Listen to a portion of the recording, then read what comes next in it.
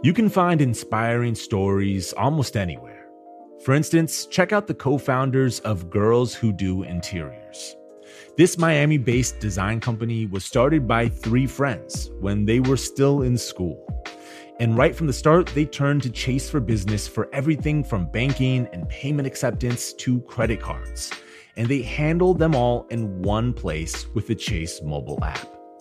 It's so important to have that kind of help when you're just starting out. Learn more at chaseforbusiness.com.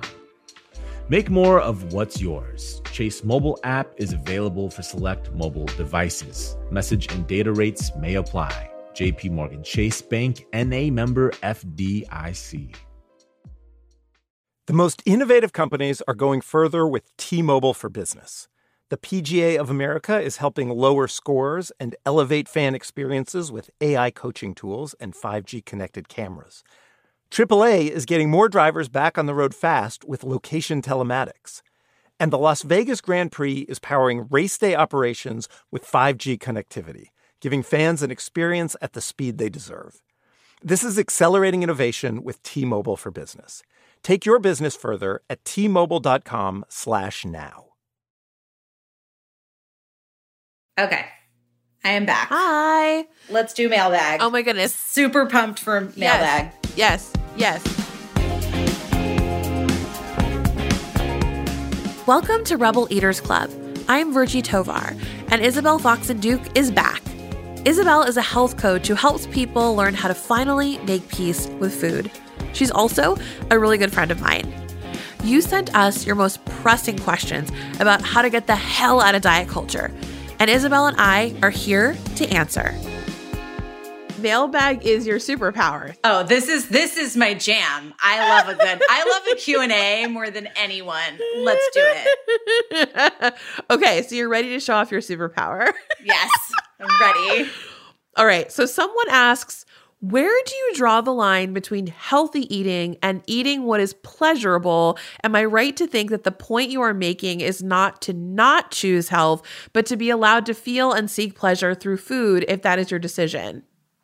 Yeah, this is a great question. So I think that, again, this sort of comes down to the definition of health, right? Yeah. So we think of health as something that has just to do with like my macronutrients and my physical body, right?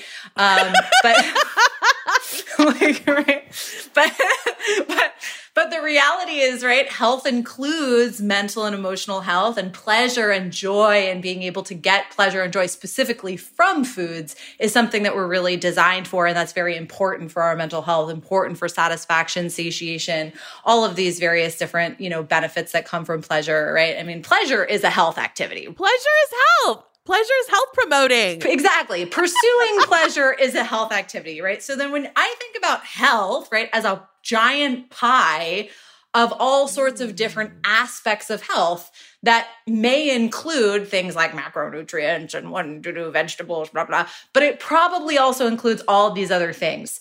A big challenge that my clients come up, they think like if they have a salad, that means they're by definition choosing a salad over, the macaroni or the hamburger or whatever. And I'm like, put your hands together, have them both, right? Like, let's get it all in, and really looking at health from the attitude of like, how do I get it all in? My health needs are changing. Maybe one day my pressing need for pleasure is it's more pressing than my need for something else. And it's okay for that to be flexible and changing. I love. Okay, next question. What diet BS did you fall for when you were still stuck in diet culture? What diet? I mean, all of it. I mean, for me, the intuitive eating diet was such a big one. It's amazing. Like, people will go through my whole program. We'll talk about weight stopping theory. We'll go through all the stuff. And still, I often hear people say, there's just still this part of me that feels like somehow if I get it right, I'm going to lose weight. Right. And so if there's this part of you that's like, somehow if I get it right, I'm going to lose weight, or like maybe this legalization phase is just a phase. You hear that a lot with intuitive eating of like, well, I'm going to eat a lot in the beginning, but then eventually I'll get to a point where I don't want brownies anymore. Right. We've talked about that. We were just talking about this, where it's like this myth of like, it's like, there's almost like an angelic, like, oh, I'm an intuitive eater now. I don't even want anything that isn't a vegetable. Like, I just like, and I'm like, this arrival myth is just, it's just kind of poop garbage. I'm like, I don't think that that's a thing. I no longer, not only do I not think that's a thing, I also don't think that's absolutely anything we should be striving for. I mean, it's only because of diet culture that thing would even have any cachet or value or appeal anyway. Right. I mean, and I like the arrival language, the arrival fallacy language. Is like, really, it's like, if there's any part of you that's like thinking that in the future your food's going to be magically different, or like you're like going to get somewhere that you're not currently, that's a red flag, right? Really, like, diet recovery is just about my food is what my food is, and I'm cool with it today, no matter what it is, right? And so if I'm still orienting towards food as like something that I'm going to achieve in the future, that is probably indication of some sort of underlying diet mentality. Yes. I love that. Okay, so next question. How do you avoid turning intuitive eating into just another diet? Ooh, yeah. So, I mean, letting go of narrow definitions of hunger and fullness would be like my number one thing, right? Ooh. Like recognizing that, generally speaking, I think when people first learn about intuitive eating, like I did, I thought hunger was a growl in my stomach. Little did I know that hunger can literally just take the form of thinking about food, right? Let even the concepts of hunger and fullness go. I prefer concepts like appetite and satiation. So like my definition of appetite would be, I want food. I'm in the mood for food. I could eat. Then great, eat, and satisfaction is just, I don't want to eat anymore. I'm done. I'm satisfied. And sometimes this is where people get tripped up with the difference between satisfaction and fullness. People think if I'm full, then like I must be satisfied. And if I go past full, that's bad. But actually, sometimes you need to get really full to get satisfied. There are days where I could eat something and I'm like, oh yeah, I'm satisfied. I don't really need it anymore. And it's all like polite and cute and like not that full. And there are other days where it's like, I'm going to get stuffed right now. And that's my satisfaction point. Like I need to get it in now. And that's okay too. And so I actually really encourage people to just let go of the concepts of hunger and fullness in general and focus more on appetite and satiation, which my definitions of that would be, I want food and I don't want food. Bottom line. I love that. Okay, yeah. Amazing. Okay, so I think that this question is a little bit about, can you talk about what it was like sort of being in the depths of dieting and compare that to what it feels like now that you're not doing that? Ooh, I say this a lot to my clients. I still get super anxious. I still have lots of life problems. I still have a lot of relationship problems. I still get triggered and go into trauma response. I just do it about other things now, not about food as much, not about my body as much.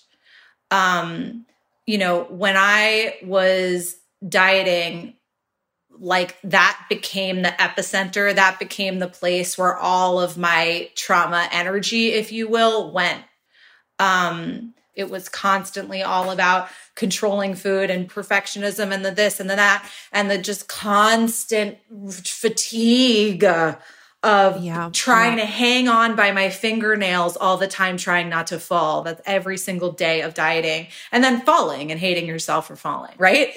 And today, on the one hand, I'm like, initially, especially I would say in the first like couple years into really solid recovery, I was like, felt so free around food and it's so amazing. And then there's this like liberation, right, that I experienced that was so amazing. But I do like to remind people, just to like kind of give a dose of reality, that not dieting anymore didn't actually solve my trauma. My trauma no longer attaches to food, but fundamentally, like I still am a human being who struggles with trauma and anxiety and like stress and relationship stuff. And so it's like, food is just not one of them. And I actually think of it as like a privilege that I actually get to work on other areas of my life now, because food is not constantly the thing that's distracting me from everything else. I get to work on my relationships now. I get to like work on my career challenges now in a way that I couldn't be as present for when it was all about food. But yeah, I think that there's this idea that like once we're in recovery, like life is going to be a magical unicorn, just kind of similarly to like how we feel like once I, lose the weight, my life will be a magical unicorn. And that's not true either. And so I kind of like to like call that out. Absolutely. Absolutely. I mean, yeah, I think to that point, I love the idea of sort of getting to, work on these other areas of your life, because if food is your number one way that you're coping with anxiety or unresolved trauma or any number of things, right? Or like living in a fat phobic culture, like food is so immediate and constant and so connected to survival that you don't really get past that. That's sort of like in the hierarchy of what you're dealing, like how you're taking care of yourself, that one's always going to be on top if that's one of your coping mechanisms, Right. Like every New Year's resolution was like about losing weight in the past. Like this year, my New Year's resolution was to be more kind to my boyfriend. Yeah. Very different, Yeah, 100%. It was absolutely amazing. I'm so grateful for you sharing your time and your wisdom. I can't wait for our next encounter. I know. What a treat.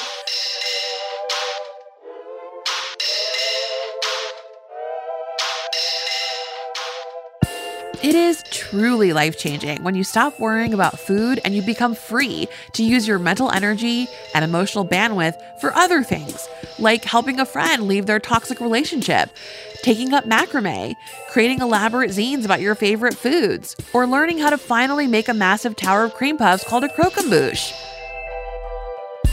If you have thoughts on the conversation you just heard, or even if you just want to say hi, reach out.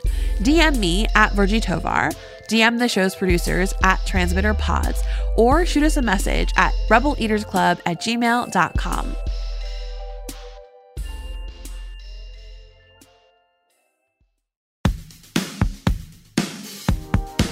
Rebel Eaters Club is brought to you by Transmitter Media. This episode was produced by Shoshi Shmulevitz. Sarah Nix is Transmitter's executive editor. Wilson Sayre is our managing producer, and Greta Cohn is our executive producer. And I'm your host, Virgie Tovar. Rick Kwan is our mix engineer, and thanks to Taka Yasuzawa, who wrote some of the music we use in the show. If you love Rebel Eaters Club, tell your friends and share the love by writing a review on your favorite podcast app.